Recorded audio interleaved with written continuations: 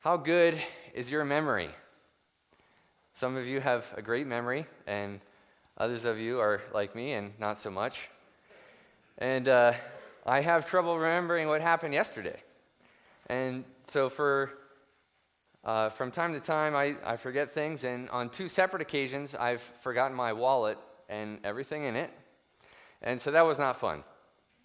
I've even committed the cardinal sin of forgetting my wedding anniversary, and that happened just 2 years ago. My dear bride still loves me and puts up with a lot when it comes to my memory. Thank you, my love, for being patient with me.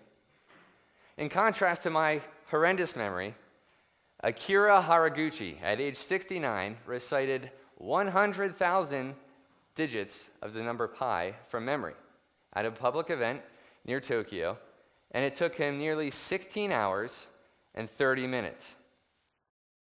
After he did this, in a series of questions from The Guardian, a journalist asked him, he said, "Mr. Haraguchi, in what way does pi give you answers to the spiritual questions you were asking yourself?" To which he responds, and I quote, "All things in this world, including ourselves, are an aggregate sum of atoms, which are made up of rotating electrons. The ultimate history of mankind is moving towards a happy ending where people of all races on Earth, the galaxy, and the universe all rotate. And in other words, this rotation is absolute truth. So as long as I'm thinking about pi, a number, I think I can live according to the truth." End quote. And it's that last part. So long as I am thinking about pi, I think I can live according to the truth.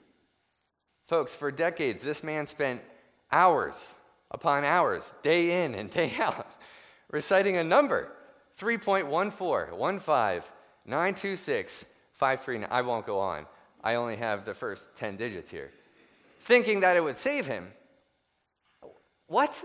How could reciting a number, 3.14159265359, save anyone? I don't get it. I'm baffled by this. But this is the world that we live in, right? How gracious is it that God has given us his absolute truth?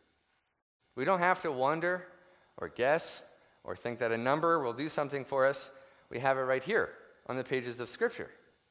God's word has a different message. And God, through the Apostle Peter, is telling us that something is worth remembering. Something that is worth reciting for hours a day. And what is life's most important reminder? Our text is a review text today, and the opening statement clues us into that. Look with me at verse 12. "Therefore, I intend always to remind you of these qualities." And I know it's been a little bit since I've preached in 2 Peter, so stick with me as we review Peter's opening chapter to his second letter, and we'll get to these qualities that he's referring to in just a moment. And Peter's letter is to the church that's scattered beyond Jerusalem. This is post-persecution in Jerusalem, and Peter's writing to the Christians who are questioning the faith because of pressure, of the culture, of the teachings of that time, and philosophies that are surrounding them. Pressure, just like the ones that Christians are facing today. So what does Peter do to help the church? He reminds them of the apostolic faith that they have received. As a part of our review, we'll answer 2 questions. What is this faith, and what does this faith do? Look with me at verse 1 of 2 Peter.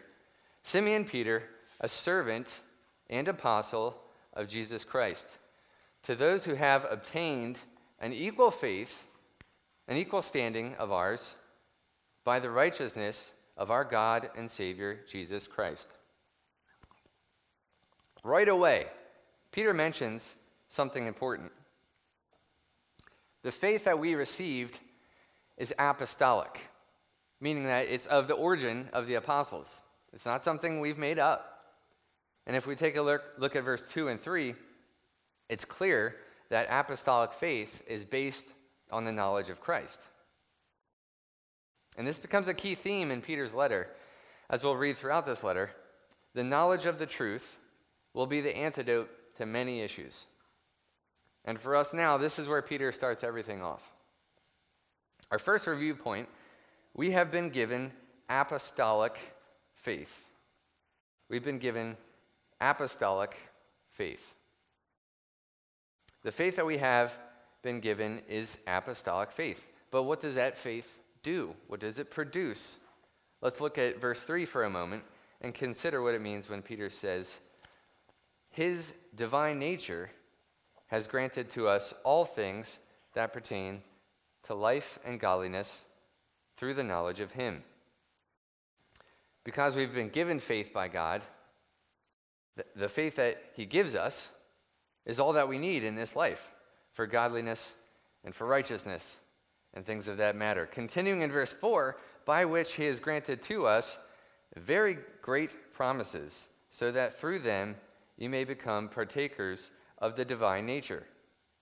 When we become united to Christ through the promises of God, we're participating in that divine nature. Then skip down with me to verse 11. For in this way there will be richly provided to you an entrance into the eternal kingdom of our Lord and Savior, Jesus Christ. We can rest assured that our eternal state will be in the presence of the King. And Peter wants us to remember that our faith does these three things. Our faith grants to us all that we need. Our faith makes us partakers of the divine nature. And our faith richly provides an entrance into Christ's eternal kingdom.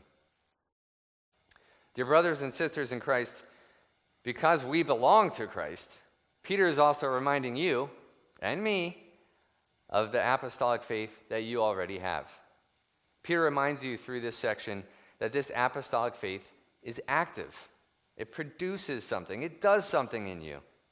You have a faith that grants to you all that you need pertaining to life and godliness. You have a faith that has made you become a partaker of the divine nature.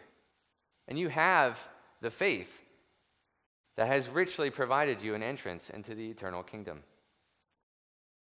What else do we need? These benefits given by the Holy Spirit are ours right away. And as soon as you place your faith and hope in Christ, these become yours. God did not withhold anything from Christ, and neither does He withhold anything from us when we are in Christ. And this leads us to our second review point. Our apostolic faith is fruit-producing faith. Our apostolic faith is fruit-producing faith. In the start of our section, Peter refers to what he wants to remind the church as these qualities. And if we go back to the previous section, these qualities show up in verses 5 through 7, right in the middle of his gospel introduction. And these qualities are Peter's summary of the fruit of the Spirit. And each quality could be a sermon of its own. We don't have time for that. But what we do have time for is to discover where these come from, where these qualities come from. What's the foundation? Look with me at verse 3. And as we can see, they stem from having been granted all things pertaining to life and godliness. And in particular, we can also see from verse 3 that it's through the knowledge of Him. Peter uses verse 3 and verse 11 as bookends to his thought. Now, can a story start without an introduction? Without the plot and the setup and the characters? Of course not. Can a story be resolved without an ending? Tie off all the loose ends of the plot line? Deal with the resolution between the characters? Of course not. And in the same way, in this text, Peter doesn't want to do that. He wants us to have the gratitude fruits of the gospel with a clear understanding of the gospel, both in the beginning and at the end. Sandwiched right in the middle of that beginning and end are these gospel-producing fruits. He shows us that we cannot have that middle portion, that fruit portion, without the gospel. What if Peter wrote something like this? Simeon Peter, a servant and an apostle of Christ Jesus, make every effort to supplement your faith with virtue, and virtue with knowledge, and so on and so on. Now, where is the comfort in that? There was no gospel there. It's up to you to make your faith produce these things. That's not what God says. God tells us that through Peter, our apostolic faith is fruit-producing faith, because God is the one who produces the fruit within us. Knowing the gospel is needed in order to be given faith. We cannot have faith without the knowledge of who God is. And the Heidelberg Catechism does a good job of explaining what true faith is. In question 21, the Heidelberg Catechism reads, "True faith is a sure knowledge, whereby I accept as true all that God has revealed to us in his word.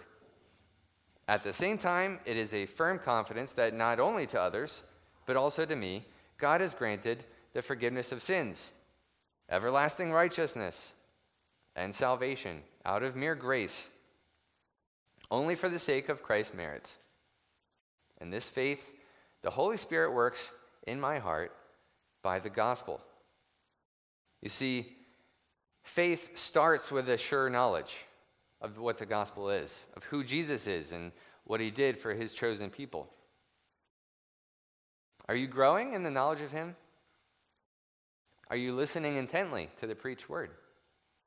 Are you cherishing the sacraments? Are you trusting him to feed your soul as he does your body every day? Once we have the knowledge and have been given the faith that Peter's describing, Peter's exhortations can now begin. And our first point from today's section is, listen up. Always be reminded of these qualities. And you might be asking, why is Peter so hung up on these qualities? He says it over and over and over in this text. And the answer to that, it goes back to our first question. What does our faith do? Do you remember?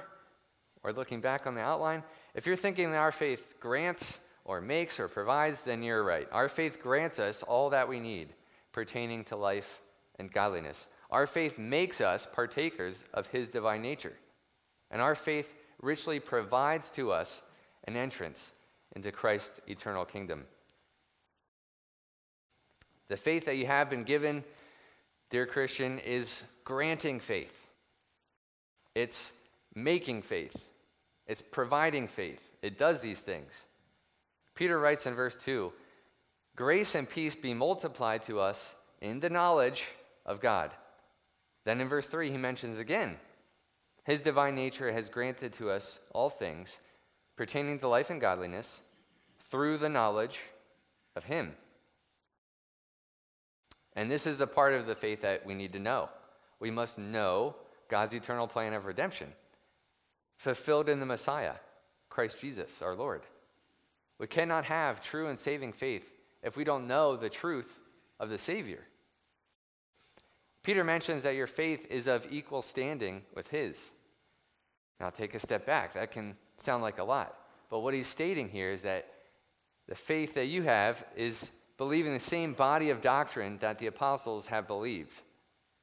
And what becomes a great resource to us is a summary of what they believed in the Apostles' Creed. And the Apostles' Creed is a summary of Scripture, and pretty much each line is tied right to Scripture. And what better place to memorize what we believe than in the Apostles' Creed? Has anyone ever asked you what you believe? What did you say? Were there parts that you left out? Did you feel uncertain that maybe you didn't cover everything?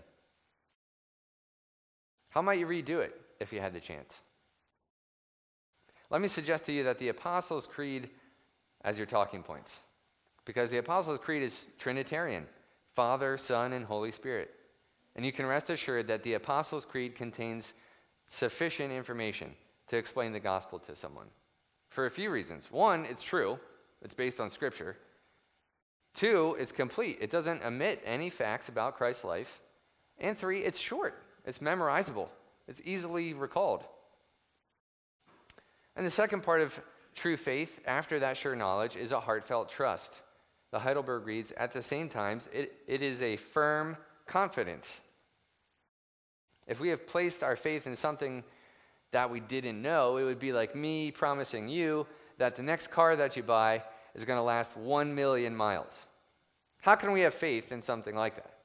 I'm not the automaker who made that car. I'm not even a mechanic. And the gospel is similar. We must know God and what he's done in order to understand him. But in order to have true faith, we must also place our trust in him. Christ, the only begotten Son of God, took upon himself true human nature. He suffered in body and soul while on the earth, but especially at the end, where he bore the full wrath of God for your sins and mine. But God raised him up on the third day, and he seated him at the right hand of God the Father, where he is now, interceding for you and for me. He also has given you his Holy Spirit as a confirmed, promised pledge to the inheritance you will once receive when you die. And one day soon we'll be raised up with him to rule and reign with him over all creatures, experiencing eternal pleasures at God's right hand. What sounds better than that? Since he has truly ransomed us from our sin by taking it on for us, he has given us his righteousness from his perfect obedience. He is the only thing that is worth our trust. Christ is worth all glory and all majesty and all honor from now on and forevermore. Amen? A question for you kids. Kids, raise your hand if you've been to a funeral before. Right? Funerals happen because our bodies wear out. Sometimes our bodies wear out because of old age, sometimes from disease, and sometimes people die more tragically. Our time on earth is limited, as we are right now. And my second point is this. So let's wake up. Be roused. Wake up. Be roused, because our time is short. The Lord made it clear to Peter that he didn't have much longer. Maybe it was in the senior years of his life. But what does someone like Peter in the last years have to say at the end? What is someone's final thing to say? He says, to be stirred up by way of reminder. Now, perhaps those of you that have been to a funeral before, maybe you've been around that loved one before they died. And are their last words ever meaningless things? Did they talk about the weather? No. Oftentimes they're trying to communicate one last word of wisdom or encouragement, or in part, a thing that has been most meaningful to them in life, or maybe even one wish. Sometimes folks even take their last breath to seek forgiveness from someone. But we do not experience someone wasting their last breaths. And think of Peter's last letter. These are his last words. And what will the Apostle Peter say? I mean, this is the guy who was always the outspoken one among the apostles. What does he count as the most significant reminder and noteworthy item? I think it right, as long as I am in the body, to stir you up by way of reminder. Be stirred up. Be roused. Wake up.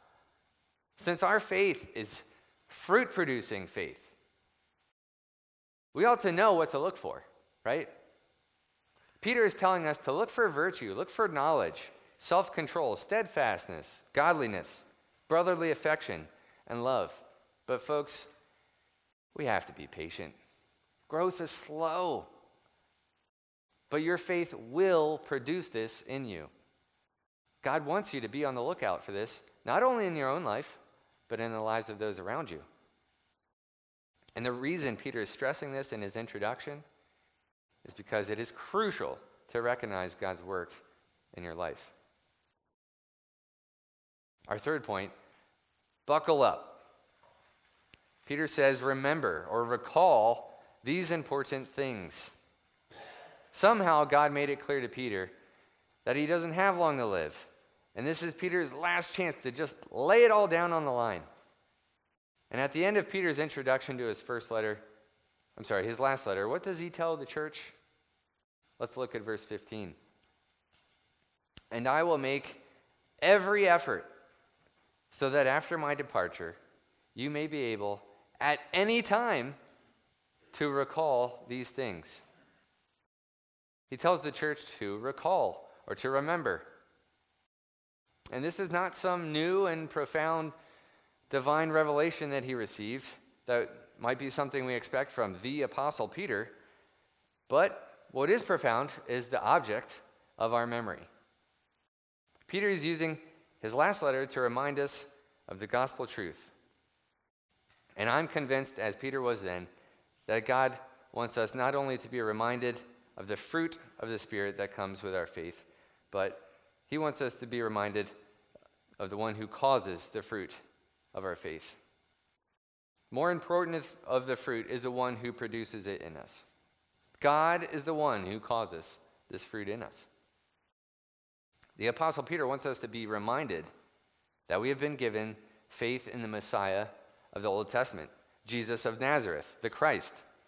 He wants us to remember the fruit of our faith, that our fruit grants us all things and makes us partakers in the divine nature and provides to us an entrance into Christ's eternal kingdom. But most importantly, he wants us to remember the object of our faith, our Lord and Savior, Jesus Christ. And Christ, the only begotten Son of God, took upon himself a true human nature. He suffered in body and soul while here on earth, but especially at the end of his life, where he bore the full wrath of God for all of your sin and mine. But he didn't stay dead. God raised him up on the third day and seated him at the right hand, where he is now, interceding, praying, caring for you and for me. And he also has given you the Holy Spirit as a pledge to the inheritance that you will once have when you die. And one day soon, we'll be raised up with him to rule and to reign with him over all creatures, experiencing eternal pleasures at God's right hand. This is the reminder that Peter wants us to remember. He wants us to remember Christ. He wants us to remember Christ's gospel. Now, dear brothers and sisters, are you believing what God is saying in his word today? God is calling you to submit yourself to his truth. And will you trust him with it? Life's most important thing to remember is the gospel of Jesus Christ. We have apostolic, fruit-producing faith in Christ of the good news. And now we have the opportunity to show one another our fruit that God is bearing in us. Since Peter is pouring out his heart for the gospel, one way that we can encourage one another is to be at church where the gospel is preached and explained. Romans 10:14 and 17 say, "How will they call on him whom they have not believed? And how are they to believe in him of whom they have not heard? And how are they to hear without someone preaching?" Then verse 17 says, "So faith comes by hearing, and hearing through the word of Christ." God promises, get this, he promises to build your faith through the Christ-centered, gospel-oriented, public proclamation of the gospel, of the preaching ministry of his church. And since you are a Christian, God will continue to grow you in a desire to be here, to listen, and to hear God's word. Perhaps you're feeling stuck in your faith. Somehow you feel like you've plateaued. Growth is slow, and it's just not happening. There can be other contributions to feeling this way, but let's get one thing straight. There is one way that your faith can grow that is promised here. And if you're not regularly and consistently sitting under Christ-centered, law and gospel public preaching, your faith will be stuck. Your faith will plateau because God promises to use the public preaching of the gospel to build faith. Now, maybe that's new for you. I know it's been new for me. But I think it's clear And since the gospel is so important, another way that we can grow in God's purposeful power to use the gospel is to ask each other, which truth from the Apostles' Creed we're meditating on? Now, the Apostles' Creed is a summary, an excellent summary, a concise summary, and it's a way that we can memorize scripture truths. So when I say, when we confess that we believe in God the Father Almighty, creator of heaven and earth, that means that we're trusting in God for who he is and how he's not only created the whole universe and everything in it, but he is still upholding it and sustaining it, even now. All things happen because of his fatherly hand, and caring for his children and his creation is at the top of his list. For instance, if you have a friend struggling with anxiety or worry, it may be helpful to meditate on how God is creator and sustainer. That God does not let any experience of ours, anxiety or worry, go to waste. But even and often especially uses the painful seasons of life to conform us to him. Maybe you know someone who's suffering an injustice of some kind. Remind them the part of the Apostles' Creed that states, "From there he will come to judge the living and the dead." That is, from heaven he will come to judge the living and the dead. Christ will make all things right at the end of this age. And although we may want to make it right in the eyes of humanity while we're here, it is God who's the judge. It's up to Christ to make those righteous judgments on our behalf. And I have to think, isn't that a burden that's lifted from us? We don't have to judge. I don't have to make a righteous judgment because Christ will do it for me at the end. You don't have to make a righteous judgment because Christ will take care of it for you. All will be made right at the end of this age by God's righteous judgment. Or maybe you know someone who's struggling with coveting, like me. Let me be real with you for a moment. My heart is often captured by things that are shiny and things that are new and things that are beautiful. Shiny things just capture my attention. They take my eyes off of Christ. They distract me from what's important in life, namely God and his will. New things. They have to be better than the old things, right? Or else they wouldn't be new. This is where my mind and heart is. We're catechized in this world to think that newer is better. That somehow newer has to be better than old. And beautiful places to live or vacation. I mean, there are some places that I see and the grass is literally greener than mine. Okay? Like, how do you argue with that? Or there's places that seem more peaceful or just look so serene. The air must be crisp and clear and clean. Oh. And if you know someone who's like me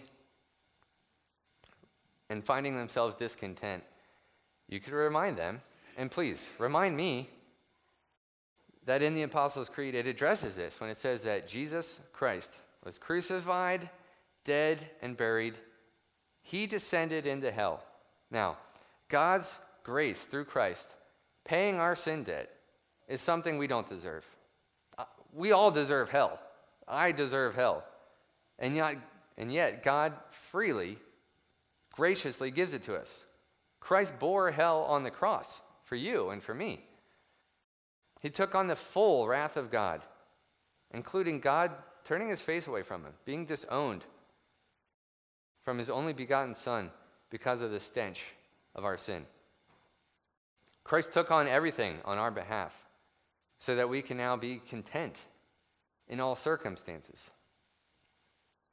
Remind that person and remind me that gratitude for what God has already accomplished through Christ, because that's the starting point of true gratitude. And to start to think about the other blessings that we also receive in this life. Perhaps your friend or loved one is in a lot of pain, physical or mental pain. There might be an opportunity, and this is tender here, I understand that, but there might be an opportunity to remind them that Christ is with them and that Christ also suffered, both body and soul, in a physical way under Pontius Pilate. Often in these types of situations, sometimes it's just enough to be there with the person, and that communicates more than anything. And in those times, it's well to be silent. But perhaps an opportunity might present itself to share that Christ knows what this person is going through because he's also experienced extreme physical pain. In all these things, I hope that you can see that we need each other. We also state in the Apostles' Creed that we believe in the communion of the saints. So because you've been granted all things pertaining to life and godliness, God has granted you with gifts by which you are to serve his church. And one way you can do that, to use your gifts, is what we just discussed. There is, in a real sense, in which the growth of my faith is dependent upon God's work in you and you serving his church. The Christian faith is not an individual faith, as we sometimes think. It's a communal one. We believe in the communion of the saints. If you're not at church to hear Christ-centered, gospel-oriented public proclamation, then how can that be an encouragement to those that are? Week in and week out. It's an encouragement to the faith of the saints that are here to see others also here, being under God's word. If you're withholding an opportunity from someone to serve, that's also a way. Now, I know we don't like to ask for help, and I certainly don't like to ask for help, but God has given you gifts to serve each other, and sometimes that means you, or sometimes me. We need to be served and allow this person to be the blessing that God has asked them to be. We have the communion of saints because, as Romans 12:5 states, so we, though many, are one body in Christ, and individual members of one another. Now get that. Because we are united to Christ, who is our head, we are also individual members of one another, communion of saints.